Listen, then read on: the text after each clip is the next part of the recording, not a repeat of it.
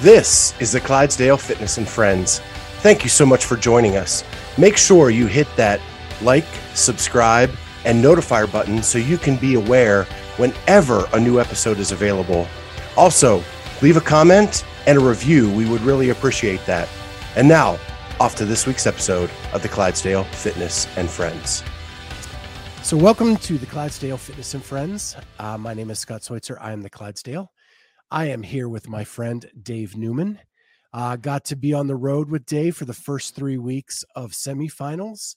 And so I wanted to sit down, have a chat with him, kind of debrief the semifinal season and get into a few other things that have been going on in Dave's life. Dave has been a partner of the program for, going on 18, 20 months, something like that. Yeah, I think so. And we're going to sit down for a good hour today and really get into it with Dave. So first of all, welcome, Dave. Thank you. Appreciate it. It's always a pleasure to have you here. Yeah. It's fun looking at you through this little box when I normally get to like hang out with you in person at all these events. Yeah. So you and I hit the same 3 semifinals to start the season. Mm-hmm. And it started in Knoxville and we ended in Minnesota. So I wanted to get your general kind of overview of semis because there's been a lot of talk about lack of attendance and what can be done to kind of change that. So I just wanted to get your overall impressions of that before we get into some specifics. Yeah, for sure. Yeah, you hit it right on the head. I mean, the lack of attendance was definitely a bummer. And, who knows if that's just a matter of, we're kind of creeping out of the pandemic and, people are still kind of slowly working their nerves up to get back into travel and go visit these events and things like that. So, honestly, I thought we would have better turnout at these events just because we did go to the games last year. And even though I know CrossFit stated that the Coliseum was sold out, it was relatively full. I mean, you were there, but there were a lot of empty seats, throughout the entire week. And I mean, the seat next to me was vacant the entire time. Not one time did anybody sit in it. So, I don't know how accurate that was as far as being sold out, but you could definitely tell attendance was down at the games last year, but it wasn't horrible. There was still a decent amount of traffic and crowd noise and that type of thing. So, fast forwarding to this season, I was really hopeful that we'd see more people out and about and getting out to these events. And that's why we decided to kind of, come out of retirement, if you will, because we decided to take a break from doing in-person events for a while, just because it wasn't cost effective for us. I think we were a little tired being on the road so much, and it wasn't so cost effective for us to go to these events anymore.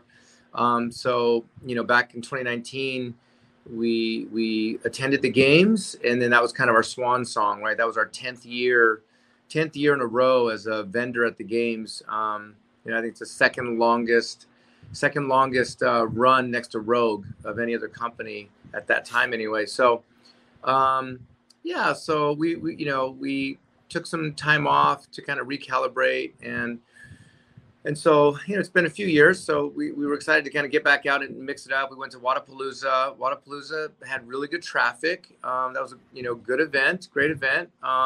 We were very pleased with how that went. Obviously the weather stoppage aside, nobody can control that. It was what it was, but it was a good event. And so we got to interact and mingle with a lot of people and get people exposed to our brand and our methodology. And then, so we were hopeful that these semifinal events would be equally, well visited, well traveled, or well attended. And, who knows if it was just the venues that were chosen. Knoxville is a quaint little town, but not necessarily easy to get into, flight wise. It's a little more pricey to get into there with not as many flight options. The first weekend of the syndicate coincided with University of Tennessee's graduation. So I think there was a lot of competition for hotel rooms and, lodging and whatnot. So that seemed to kind of drive prices up. So Yeah, I'm not quite sure, what was lacking. I mean, the events were run very well. Wilson Pack and his wife Christina, who've run, the Mac and Mac Fan Fest for almost a decade, I think. They really know how to put on a sharp event. It's run extremely professionally. No complaints that I heard from anybody about the event itself. But the unfortunate thing was there were just the audience didn't show up, and we, Yeah, we and in go no ahead. way are we digging on the event organizers at all. They both Granite Games, Syndicate, and Mac were all three of those were put on very well. The events ran really well. There were interesting places for the vendor village. I thought that were very easy to get to. And I actually talked to Wilson at Granite Games, and he's asking this same question. Yeah. Well, yeah, we talked at length. I mean, we were staying at the same hotel, so we were able to, when all the dust settled at the end of the weekend, we were able to really, kind of dive deep into a discussion about that. And Wilson has a great point, is that he thinks, a lot of the live stream coverages are so good that people don't really need to go be in person, like they can just sit at home and watch it and get amazing coverage, right? So he has a very valid point there. The other thing is that he just feels like there are too many events. Like if you can narrow it down and have two big events in North America, bring the Canadians down and divide up, the regions into two big regions. And, he thinks that might be one option. I mean, it sounds pretty interesting to me. It sounds like a valid approach, but yeah, I don't know. So the economy of it right now is very intriguing, just because obviously we as a company, when we go to those events, we'd like to make a profit. We're a for-profit entity. And in the early days when we were just getting started, if we didn't profit, or if we didn't make our returns as far as expenses go, we could chalk it up to marketing and just being in person and interacting with the community and exposing people to our brand. But we've been at this for 14 years now, and at this point, like, we'd like to go to these events and make a profit would be nice. And that's what keeps us coming back. And it's tough. It's tough to do that right now. So, and part of that, with the Syndicate and the Mac and the Granite Games, like those organizers, right? Loud and Live, Aaron and Alex that run Loud and Live, and Wilson and Christina at the Mac. They were phenomenal. They were just amazing to work with. They really wanted to have us there. They were excited to have our brand there, and they recognize that when we come to an event, we're usually a pretty big draw because we coach people. Like, we're there to help them, right? Like, we literally bring a free service. Hey, come hop on our mats. We'll start coaching you up. We'll put a jump rope in your hands. We'll help you figure out, what you're doing right or wrong, and help you figure out what you need. And there's no hard sales pressure, right? If somebody buys one of our jump ropes, hey, we're excited to, make a new customer for life. And if they don't, maybe we'll see them down the road, so we're still happy to engage with them. So, we provide a fantastic service, and we've been doing that for so long, and we really enjoy doing it.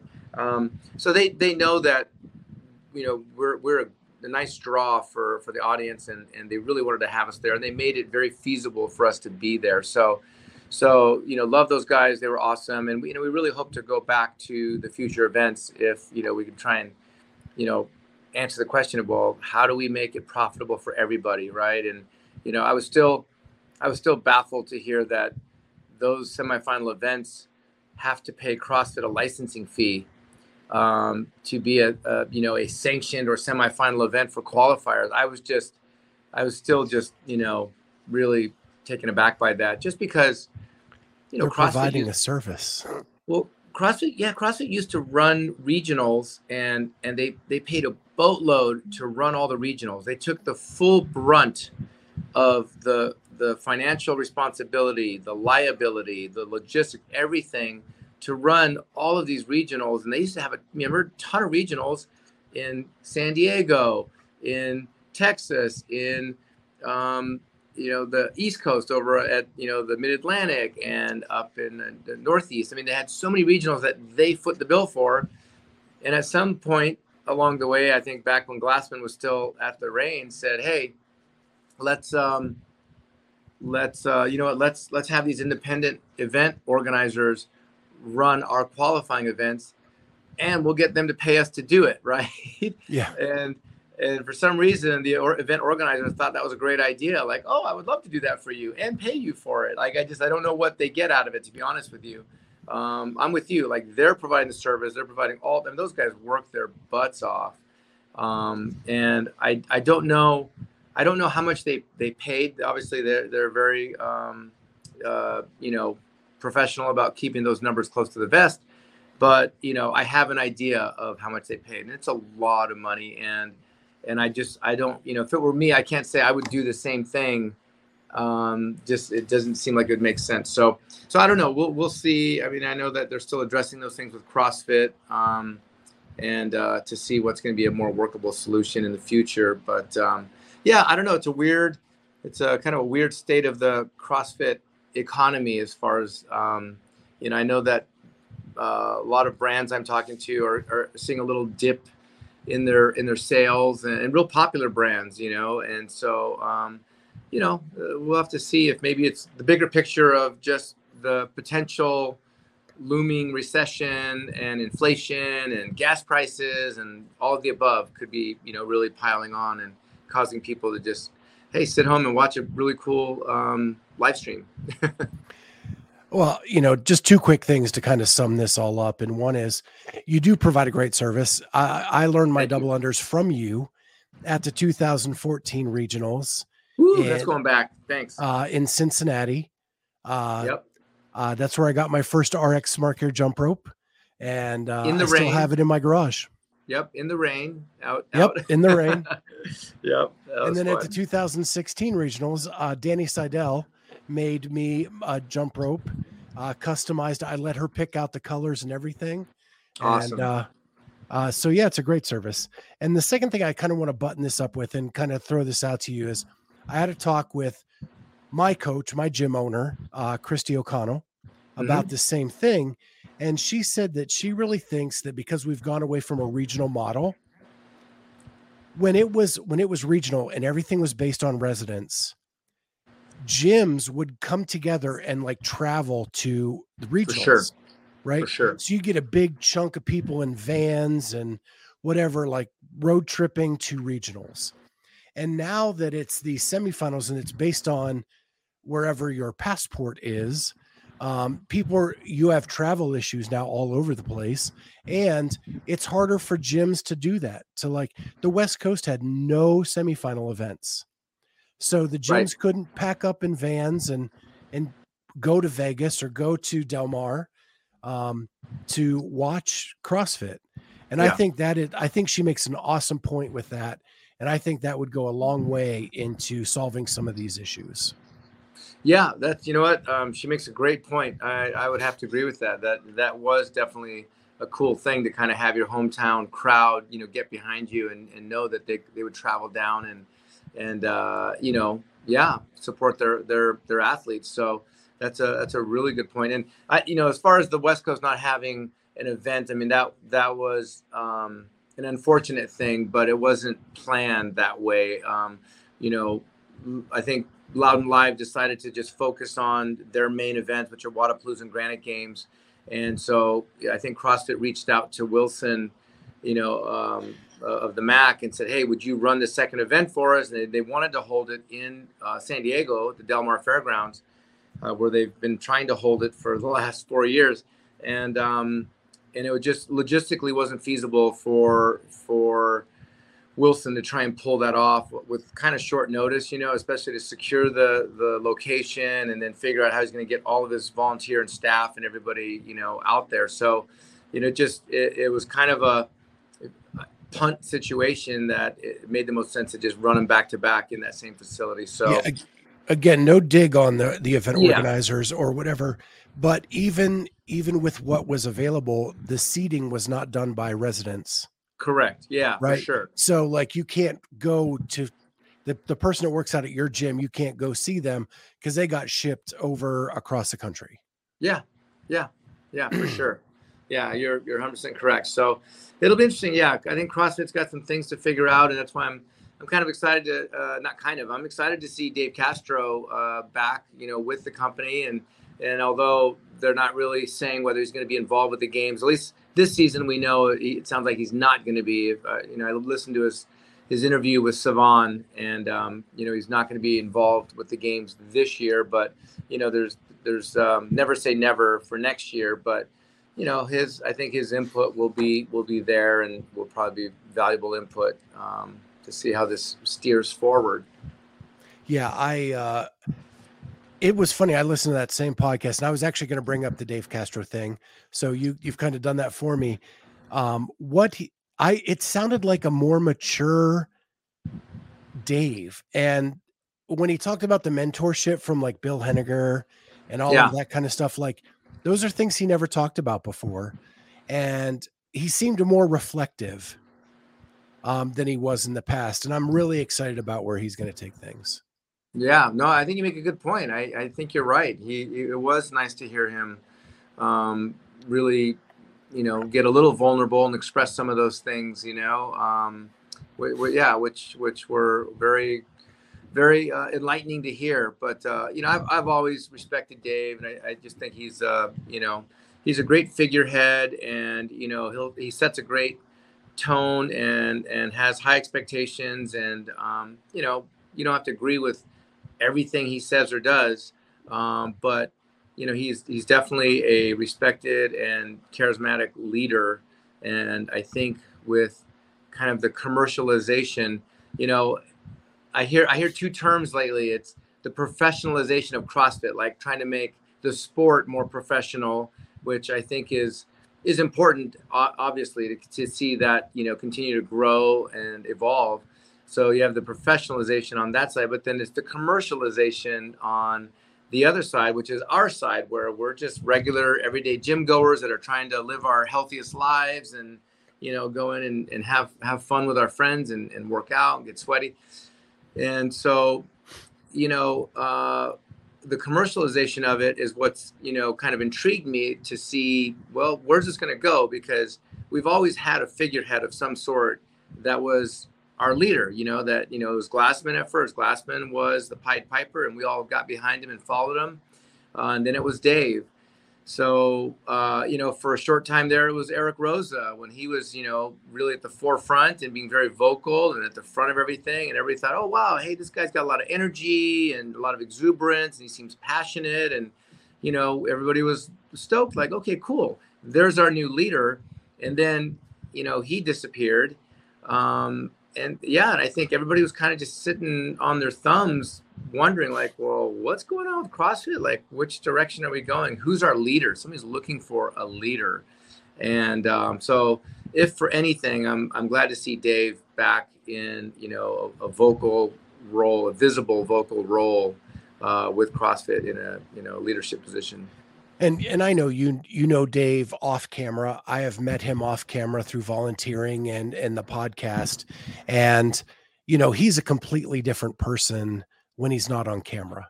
And he is very engaging and very attentive. And I don't think the public even knows that side of Dave. Yeah, for sure. And I you know what? I think that is completely intentional, and he even states that himself, right? That his public persona and professional persona, I mean, he keeps it all business, and he just cuts right to the point. He doesn't mince words, and that's the way it is. And then his personal life is his personal life, and he likes to keep that separate. But yeah, he is an engaging guy and a down to earth guy, you're right. So let's break down some jump roping and double unders at the semifinals. Let's do it. I know you and I were at Granite and we had a conversation, and it was a long chipper. Yep. I think there was wall balls Like they had to keep going back and do more wall balls. There were some 150 wall balls GHDs. total. 150 Yeah. wall balls total. Yep. There were some GHDs. There were some snatches. There were some dumbbell moves, but there were 200 double unders at some point in this workout. And I was stunned at how long it was taking people to get through the 200 double unders at the elite level. And you kind of had the same response. So I'm going to break that down. And then we had double unders everywhere. So if you want to chime in on Mac and or any of the ones that even were streamed and we weren't there live. Yeah, absolutely. Well, yeah. Well, the Mac and the Syndicate, the Mac, I don't think had double unders in any of their workouts. It's I don't all a think blur, Dave. Yeah, I know. Yeah, I don't think any of the Knoxville events had double unders. I'm trying to remember. Yeah, even for teams, I don't think they had double unders. But so the Granite Games had double unders. The Strength and Depth had double unders.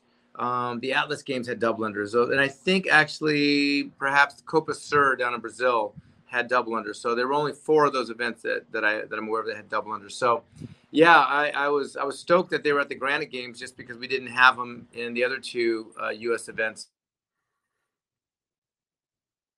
Spam me there.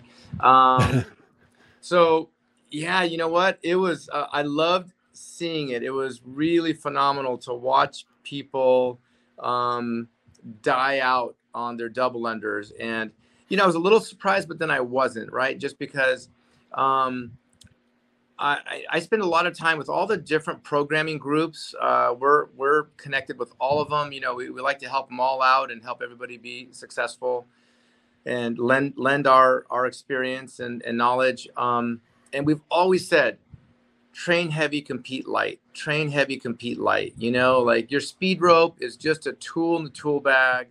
Keep your skills sharp with it, but it's not what you're going to use for conditioning on the daily basis. And typically, if there's a workout programmed and if the rope workout doesn't specifically say use a drag rope or use a heavy rope or a 1 pound or a half pound, like specifically call out the weighted rope, then athletes are automatically grabbing their speed wire, which is a 1 ounce wire, right? There's just no resistance there at all. And that's what they're accustomed to using. And it just, now this kind of like peels back a layer where they realize now, holy cow, I can be put in such a state of complete physical fatigue that just doing double unders is going to be really hard, right? Like it was really cool to see that. And, 150 wall ball, of course, it was like 10 and then come back and then do 20, then come back and do 30. So it accumulated to 150 wall balls. So by the time they got to double unders, they might have done 100 wall balls at that point. I can't remember if they still had to go back and do 50 wall balls after the double unders, something like that. So they were close to 100 wall balls, but they had to do the dumbbell overhead squats and forgot what the other dumbbell movement was, but yeah, and then the 30 ring muscle ups to start things off. So their entire body was hit. And by the time they got to double unders, I mean, typically, I would say all those athletes can rattle off 200 unbroken, even with questionable technique. Use a light speed rope that doesn't really punish you, then you can get away with bad technique. And yeah, they were dying out. The only athlete that I witnessed, there might have been more that pulled it off, but the only one that I witnessed going up and just knocking out 100 double unders unbroken right off on the first set was Mal O'Brien. She got up and she did 100 right off the bat, and she looked great. And of course Mal uses our gear because Matt Fraser's a smart guy and he knows what to win with. And so when she got to you have to do 100, step across the line, and then do the second 100. She would have, had she not tripped on rep 30 or rep 31, she tripped. She would have just gone straight through. I'm pretty confident of that. But she tripped on rep 31, had 30 in the bag, so she was pretty far ahead of everybody. So, she stopped and took a little breather, and then she rattled off the last 70, right? So she had one break. She did it in 3 sets total, right? 100, 30, and 70. That was beautiful. Really good work. But for the most part, everybody else was gasping to get, 30 reps in, maybe 50 reps. And they were breaking it up into a minimum of 4 sets, if not more. And when they were breaking, it wasn't like break, step through, reset, and jump right away. They were stopping and doubling over, putting their hands on their knees. I actually, I'm friends with the Underdog group, and Matt DeLugos, who had a pretty phenomenal weekend. Unfortunately, he didn't qualify into the top 5. He made the last chance qualifier, but Matt reached out to me after the event, and he's like, Dave, I've never felt that smashed to do double unders. Like, it really rocked my confidence, that I just couldn't get myself to go. Like, I was just sucking for air. I don't want to let that happen again. Help me fix that, and make sure it doesn't happen again. So we put together a nice game plan, and I actually went and visited Las Vegas. My mom and brother live in just outside of Las Vegas. So over Father's Day weekend, I wanted to go out and visit them, and so I stopped in and met up with Justin Kotler and Matt and Alex Kazan, who qualified to her first games. A real sweet gal, and and got Matt set up on a training protocol so that that won't happen again. He'll be able to walk up and rattle off 200 unbroken, guaranteed. So I'm excited for him. During the qualifiers. So yeah, that was awesome to see. But again, it's we have a T-shirt made that says "Train heavy, compete light," and we've been saying this for years. Your everyday rope should be at least a 3 to 4 ounce cord, at least a 3 to 4 ounce cord, which is not heavy. But if you're not used to it, it feels heavy. You're going to think it's heavy, but it's literally the rope that we teach beginners with and get beginners to figure things out, learn good tempo, learn good timing, learn good pacing. And it's a great daily use rope, because what it does is it establishes a baseline in the middle so that when you go to the lighter side and get the option to use your speed rope, you feel like there's nothing there. It feels like it's just weightless. But then if you have to jump to the heavier side of the spectrum and use a heavy rope, a ½ pound or 1 pound, it's not that big of a jump. You're already conditioned to having some resistance, and you've built up your efficiency.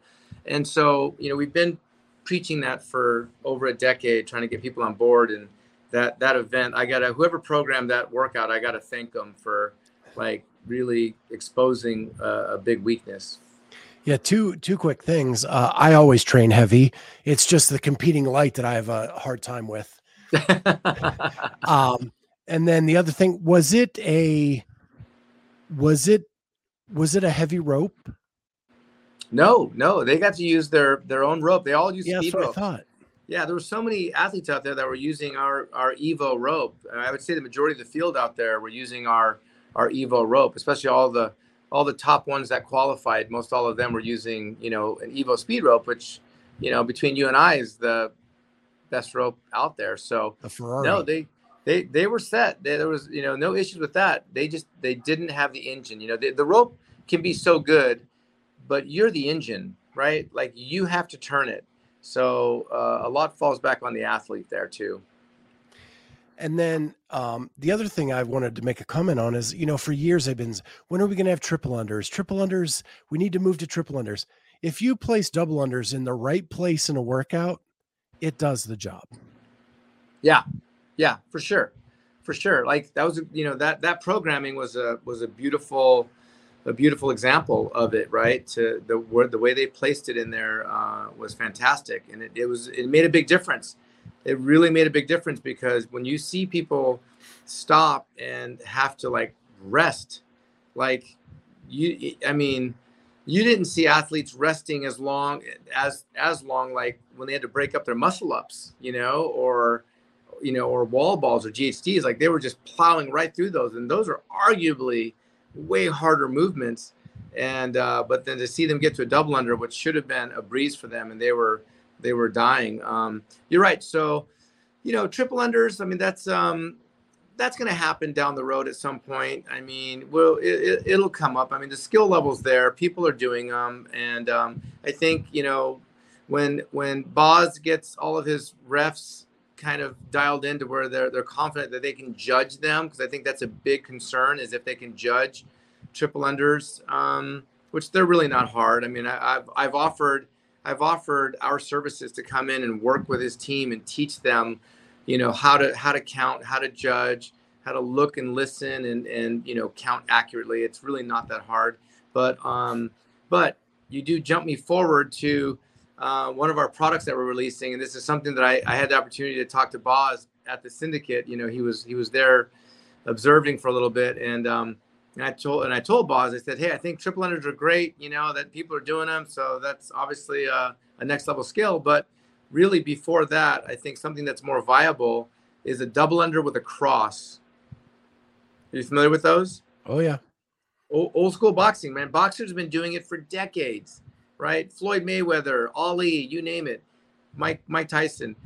Double under with a cross, right? It's two revolutions, but one of those revolutions, you just cross it and then you uncross it, and it's a very cool old school move that just takes coordination and practice, just like a regular double under. It just takes coordination, but much easier to learn than a triple under. I think you have to be much more athletic to get triple unders, just with that higher bound and a little bit quicker wrist and having that timing down.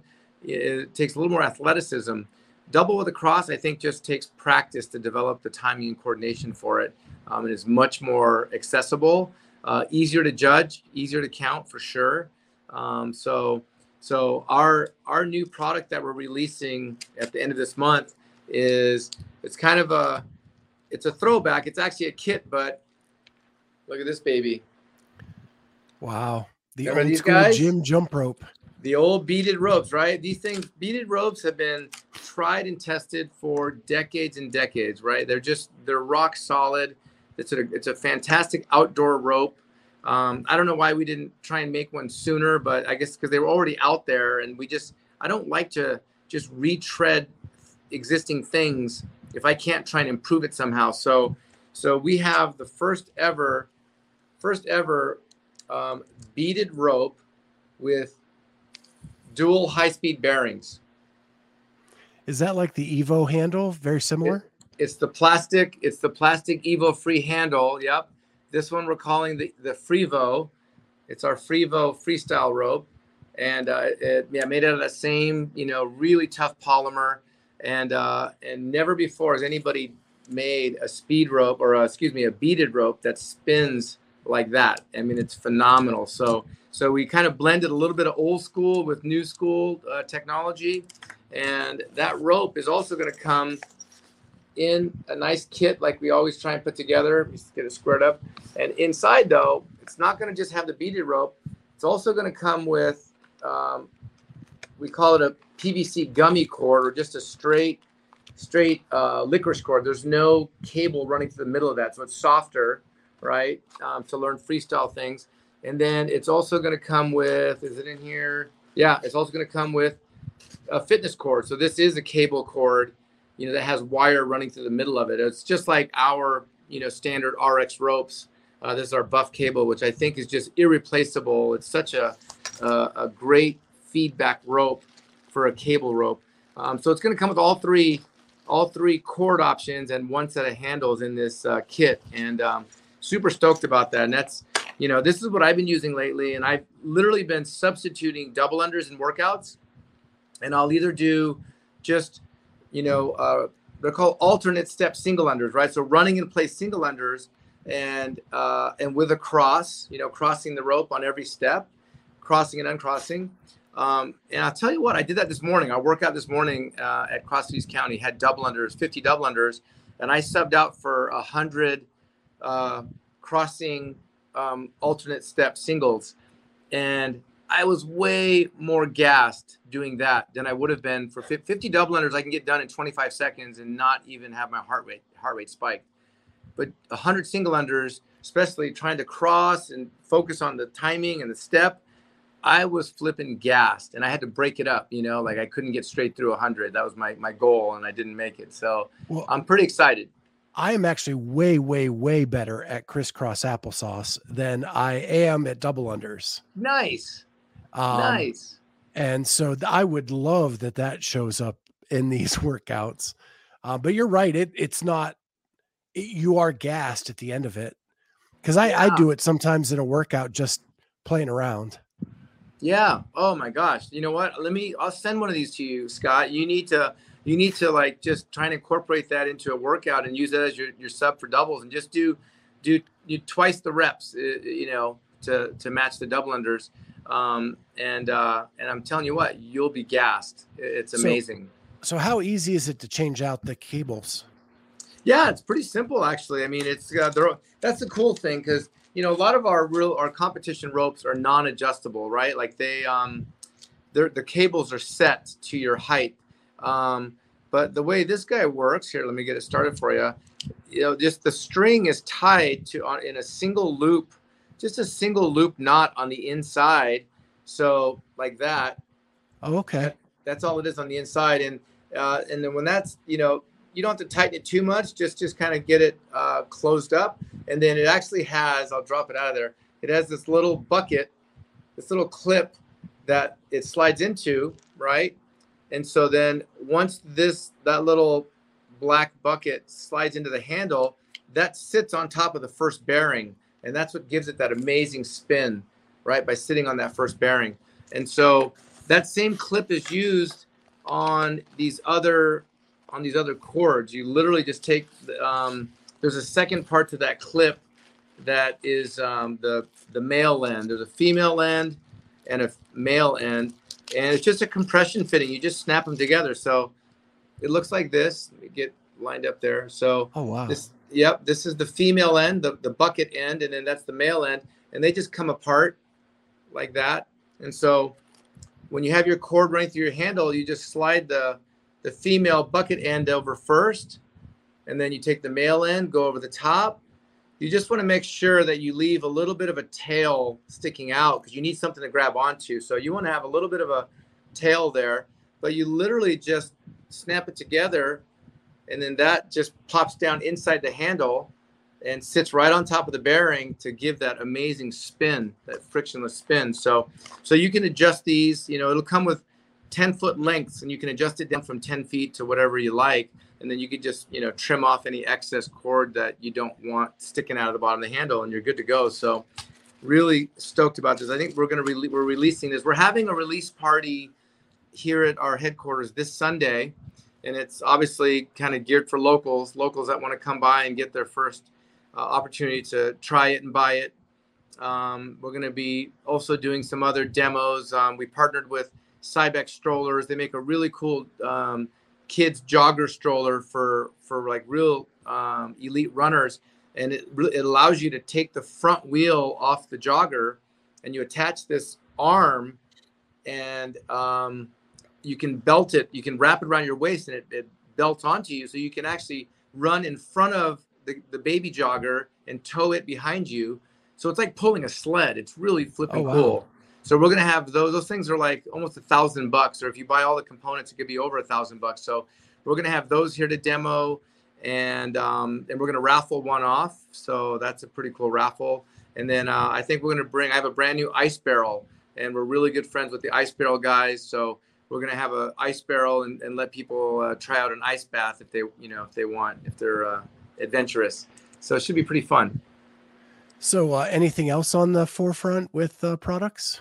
Yeah, as a matter of fact, I mean, so I put this aside, we're working on our app. We should have our app out here in the next, hopefully the next 30 days or so, 30 to 45 days. We're going to get the RX app out that we've been working on for quite a while. We've really been taking our time to try and put it together and make sure that it's going to really do everything we want it to do, as far as just giving people a resource for instruction, a resource for workouts. It's going to have more than just jump rope and CrossFit style workouts. It's going to have Pilates and yoga and other things like that. Freestyle tutorials. Pretty excited about that. So the app will be coming. Stay tuned for that. The next thing we have coming out is this. Have I talked to you about this one yet? You have not. I haven't. Any guess? If you follow any of my social, this is a second piece that goes to it. So these two work together somehow in tandem. I'm not sure how. People have to figure out, like, what do you do with this? It's kind of, I don't know if it even goes like that, but If you followed my social, my CEO account on Instagram, I've given some. The only thing I saw was your whip marks from doing the beaded Oh, yeah. beaded work. Oh yeah, beaded work got me good for sure. No, so this is I named it the Rope Climb Wizard, and this is to help people learn how to do a proper rope climb, and I'm so excited about it. I don't know that I'm going to sell a lot of these. I don't know that it's going to be like a big, money making product for us, and I don't really care. But what I do really enjoy is that I solved a problem that I know is going to resonate around the world, and people are going to enjoy it, because what I've like witnessed over the last 14 years in CrossFit is that people that struggle learning rope climbs, they struggle because they can't hold themselves onto the rope long enough to really practice their foot lock comfortably, right? And methodically. They're always rushing, they're hanging onto the rope like this, and then they're rushing to try and get their feet fidgeted around and lock the rope in to get the J hook, right? And rope climb is all about the foot lock. When you have a good foot lock, it's not about your grip strength or your hands. I mean, it still is, but you still have to hang onto the rope, and you can still fry out your grip doing a lot of rope climbs, with feet assisted. But when you're learning it's all about the foot lock. And what a lot of people, the only progressions that have really been around are to set up a box and a tall box and sit on it, right? And then lean back and practice locking your feet. So that's obviously a go-to method that a lot of people use, but it's kind of haphazard and people don't get a lot out of it. A really better way than that is if your ropes are close enough to your pull-up rig, you drape a rope over a pull-up rig or even wrap it and tie it so that it stays stationary. Then you can hold a pull-up position on the rig and then practice your foot lock, stand up and do a pull-up, right, with a good foot lock, and then you can do that. So the problem with that is it's not as accurate because you're really stationary with the pull-up bar, and when you're on a rope, typically the rope is spinning, it's swinging and it's spinning, so you have movement that you have to get comfortable with. But a lot of gyms set up their ropes and rigs far apart from each other so that you don't get hurt. You don't run into the rig doing a rope climb or what have you, right? So that's where this thing comes in. This attaches to your rope. I figured out a really simple but clever way that you can very quickly attach this to your rope anywhere you need it. The way we do it is we just set up a small box, stand up, set it up on the rope so that it's, kind of above your reach, so that you have to hop up and grab it because you want to be able to hang, because then you get the true feel of what it's like to hang on the rope when it's spinning and swinging. And so while you're hanging there now on your wizard, you can practice your foot lock and do reps and lock your feet, stand up, come off, hang on, but let your feet come off, swing them back on, lock, stand up. It's such an amazing tool and so simple. And I've taught so many people rope climbs since I came up with this that I'm just tickled. I'm ecstatic to see people get out there and use it. Yeah, I don't know if you can see the comment, but Kat is watching, and she says, Kat! "I'll take one. People need this." Oh, awesome! Yeah, for sure. Yeah, so I've got all of these made already. I'm just waiting to get this part made, and I'm trying to figure out how to put branding on it because this was just a prototype. But got it. I've been working on this for quite a while, trying to make it really user friendly as far as like the coach's application, so that literally a coach can walk in. Let's say they have 4 ropes to use for a workout. Take 2 of them, set these up, one for a tall person, the other one for maybe a little bit shorter person. And then now you have great scalability for your members where they're actually practicing a skill. And, your people that can rope climb, great. You take those 2 ropes over there and you climb up 15 feet, 20 feet, touch the top, whatever. Okay, people that aren't quite there yet, hey, go do 3 or 5 stand-ups. I call them stand-ups. And that's where you just literally jump on, lock your feet, stand up, make sure all the weight's on your feet, hang down, swing your feet off, swing them back on, stand up, swing them off, swing them back on, because that's what you do when you climb a rope, right? You're always releasing the rope and then re-engaging the rope. And somebody can do 3 or 5 of those, and it's the equivalent of doing a 3 to a 5 pole rope climb. And it's fantastic. So now people are really going to start expediting their learning process on a rope climb. Yeah, that is super cool. And I know at our gym we do the draping over the pull-up rig. Yeah. But you're right, you don't have that same sensation because it's a No. stable rig instead of moving with the rope.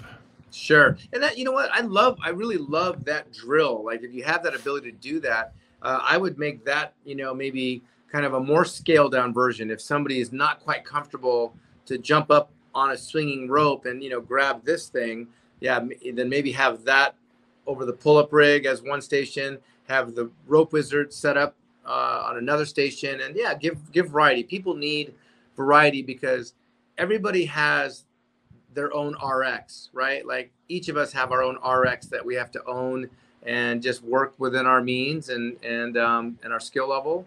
So I'm excited for it. Yeah, I love the way you said that. We all have our own RX. None of us are scaled. We just have our own prescription. 100%, 100%. Absolutely.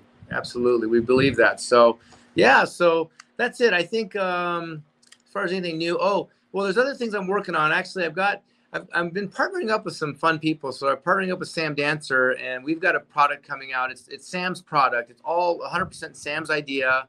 Sam came up with it. He made the prototypes. He made it for himself, which I love. Like it was something that he felt he needed in his life. So he went out and made it. Sam's a supremely creative guy. Like he really is a deep thinker and tinkerer. That's why we get along so well, because he's always showing me things he's working on, and so he has this great product that he brought to me and said, hey, I want to try and bring this to market. You have the know-how. Like, how do we do it? Let's partner up. So we got Sam's product coming out pretty soon. I'm not going to give it away just yet. It's not anything that's like earth shattering. It's really flipping cool. And I'm stoked that, he came up with it. But I think people will enjoy it. And I think it has a place in a gym, and it'll help create some organization and convenience for people in a gym setting. So next time we talk, don't let me forget to remind you about the Sam Dancer product. I will. Well, I know Kat's excited about the rope climbing wizard, and I am stoked about the beaded jump rope set. The Frevo. The Frevo, because that is my goal. My goal is to get my double unders back and do other stuff with the jump rope, get that bounding back in my legs and back. And I'm going to document my journey back to double unders. Love it. And I'm going to post videos, and I want you to coach them. If you would, I'll tag you in them. You need to let me back to double unders. You need to let us sponsor. You need to let us sponsor your journey back documentation. It needs to be brought to you by RX Smart here. It will be. We'd love to get behind that. I'll be using your stuff. So love to get behind that. Yeah. I can't wait to get back there.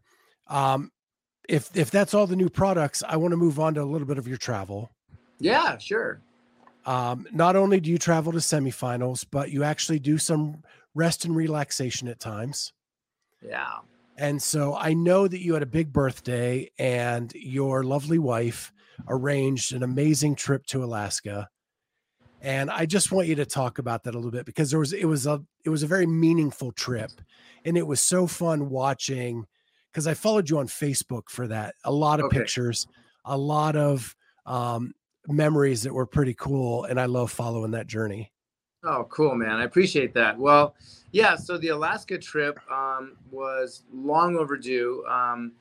For anybody that doesn't know, like I grew up in a military family. My dad was a career Army soldier, and one of his posts, we were stationed up in Anchorage, Alaska at Fort Richardson, and that was during my 8th grade, 9th grade, and most of my 10th grade years. And man, it was just awesome. Like I just loved it up there. It was such a cool place. And, I mean, it may not be for everybody. I'm not a big hunter, a big hunter or fisherman. And that's obviously up there. It's a haven for that. Like, all of those outdoor type activities, but I did learn how to ski up there. And that was really our, primary source of entertainment as a, young teenager. Was we had a ski hill, a small ski hill, very accessible, very affordable, right next to the military base. In fact, there was a shuttle bus that would pick us up and take us up the hill every hour and bring us down on the half hour for free. And your season pass was cheap, and we bought cheap ski package gear, and so you were set. That was your wintertime activity, and that the ski hill really became our community center. Like that's where we would hang out. Every Friday, Saturday, Sunday, we were up there. After school, they had week or lights, so you could ski at nighttime. And so, if we didn't have homework and we could talk our parents into letting us go up and catch some night runs in, we would go up, during the weekday as well. But so Alaska holds a really dear place in my heart. I met two of my best friends that, we were, we were 13 years old, I think, in seventh grade or eighth grade together. So, started eighth grade together, and, just two other guys, we hit it off. And, because we had military families, they were getting sent to new places every few years. So, we all three kind of disbanded within a year of each other, and moved away, like right around the tail end of our sophomore year. But we stayed in touch over the years. We always kept it, called each other, or wrote letters or whatever. And then now when cell phones came, this is back in the 80s, right? Yeah. So back in the early 80s. So, so it's been great staying in touch with those guys. And one guy ended up in Kansas. The other guy ended up in Florida. The guy that ended up in Florida actually joined the Air Force right out of high school, did a full 24-year career in the Air Force, in which he was stationed back up in Alaska because there was an air base right next to the Army base. They were sister bases side by side. And so he got stationed back up there, and he got to take his kids back up there when they were in high school age.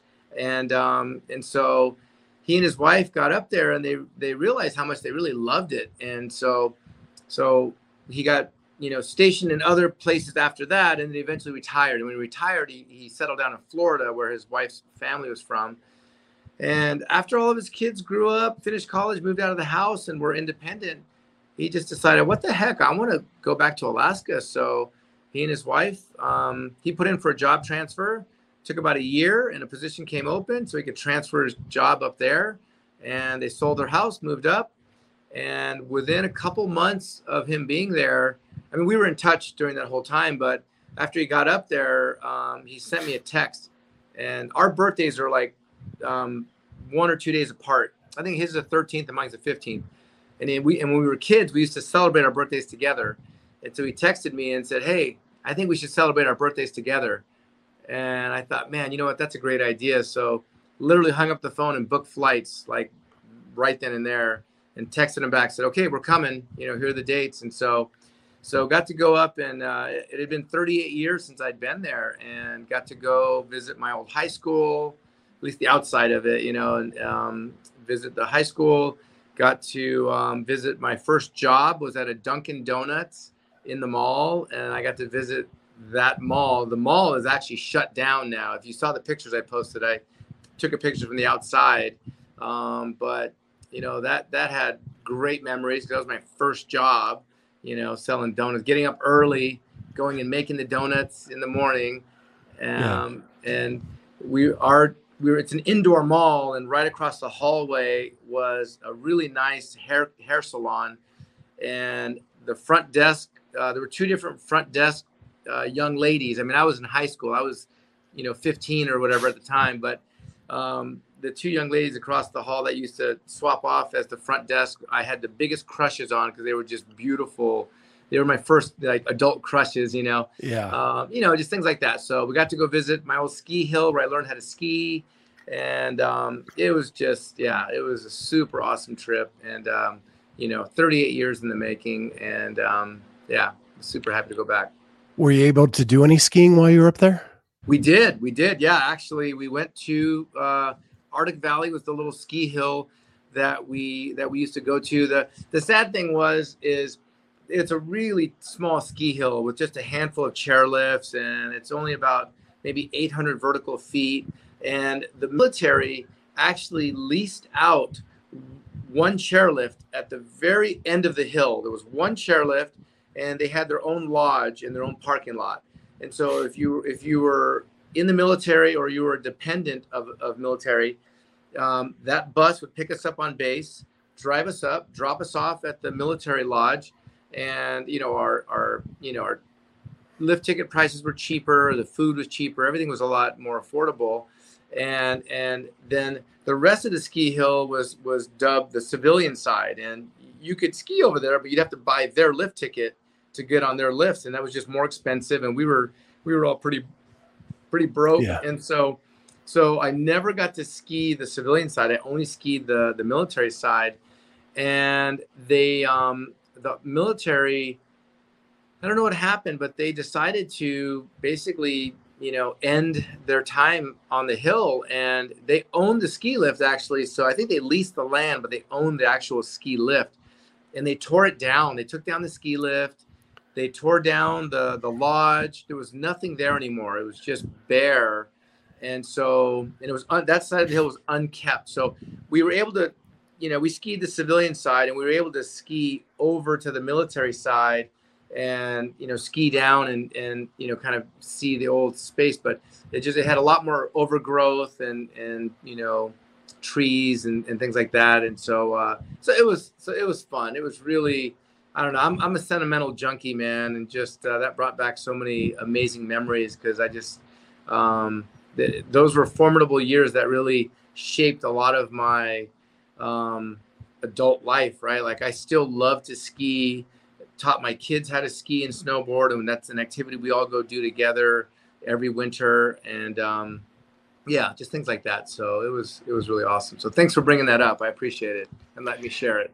Yeah, and I know. With COVID, nobody could travel for a while. Is that something you and Susan like to do to kind of get away, is do some traveling? Yeah, you know what? We do. We find ourselves doing that, but it's not by design. We always feel guilty every time we have a trip that kind of comes up, whether it's for work. I mean, we travel more for work than anything. But wintertime, we definitely try and get out and ski. So that'll take us to Colorado or Utah or Northern California to go ski. So we do that a lot, but we feel guilty just because we have two amazing dogs, and luckily our boys are still, our youngest just graduated high school, so he still lives at home and he's there to look after the dogs. And our 20-year-old moved out, but he's only 5 or 6 miles away, and he's a potter. He makes pottery. And his studio is in our backyard. We built him a really nice studio, so he's over all the time to work on his art. And so yeah, we feel a little guilty leaving the dogs sometimes and leaving the boys, but yeah, we do. We like to get out and go explore. I was just booking flights again. I'm actually hopping on a plane on Monday, and I'm going to fly out and spend some time with Alex Smith, Danny Spiegel, and Laura Horvath. So I'm going to be with them a little bit, capturing some media, training them a little bit, doing some workshops for CrossFit Krypton membership. And then early July, I'll be flying up to Seattle to spend time up there with the Seattle Invictus crew. They're putting on a master's camp. So we're going to go up and do some workshops for those guys. And yeah, so, still moving and grooving. We'll be out at the games as well. So, yeah, I love that Seattle Invictus crew. We did a human interest story with one of the owners. Of Kevin, probably Kevin Koster. No. No? I'm telling you, I'm getting old, Dave. That's all right. I'm not sure who the other partner is, but Kevin's the masters athlete who's just a stud. This was a guy that weighed like 300 plus pounds and lost all of the weight. He was in a car accident where he broke both of his legs, and that was like the turning moment. Wow. To help him. And he was drinking a lot at the time, and he was drunk when it happened. And they actually had video footage of his car hitting the median and bouncing back into the traffic and not hitting a thing. Wow. Justin. Wow. Kat just gave me Justin. Okay. Yeah. And CrossFit did a documentary on him. Oh, wow. Look that up. Yeah. And I run into him all the time. It's Justin Gerhardt. Oh, Gert. Justin Gert. Okay. Gert. I didn't know that happened. I know Justin. I didn't know his story. That's amazing. Yeah. Yeah. Wow. I run into him all the time. I'm just terrible with names. That's why I have Kat. There you go. You're a good team. That's all right. I'm the same. I lose names all the time. It's because we meet so many people, and I'm with you. It's tough. Names come in and then they slip out. So don't feel bad. When Kat and I first went on the road, she would be beside me going, there's this person, there's that person. And I was the one that had the courage to go up and like ask for an interview or ask for whatever. Yeah. But she was the one giving me all the info I needed to be able to do it. Yeah, see, because you didn't know who they were, so you didn't care. It's like, hey, I knew who they were when she said it. Plus, my eyesight is not the best. Gotcha. I really should be wearing glasses more often. And so I don't see them really clearly till they get real close. All right. So I want to connect you. Remind me, I want to connect you with it's a local company called Sport RX. And they're a very well-known, especially in the action sport industry, but their primary thing is performance prescription eyewear. And so one of their reps is a local CrossFitter, really good friend of ours, longtime friend, used to be a coach at our gym, as a matter of fact. And so he's one of the reps that's helping bring their company into the CrossFit space. He just signed Alex Johnson and is working with Alex Johnson because she wears glasses, when she works out. I'm trying to introduce them to Danny Spiegel because Danny doesn't wear glasses when she competes, but she wears glasses, so but I should connect you, and then maybe that'd be a good partnership for you guys that you can plug them and sport their eyewear. Yeah, that'd be great because I know Kat wears glasses, Amy wears glasses. Yeah, and their glasses are great. So they have their own frames. They have a handful of their own frames, and they do everything under the sun. Prescription sunglasses, progression, transition, like you name it. So they set me up with a couple of pair that I love,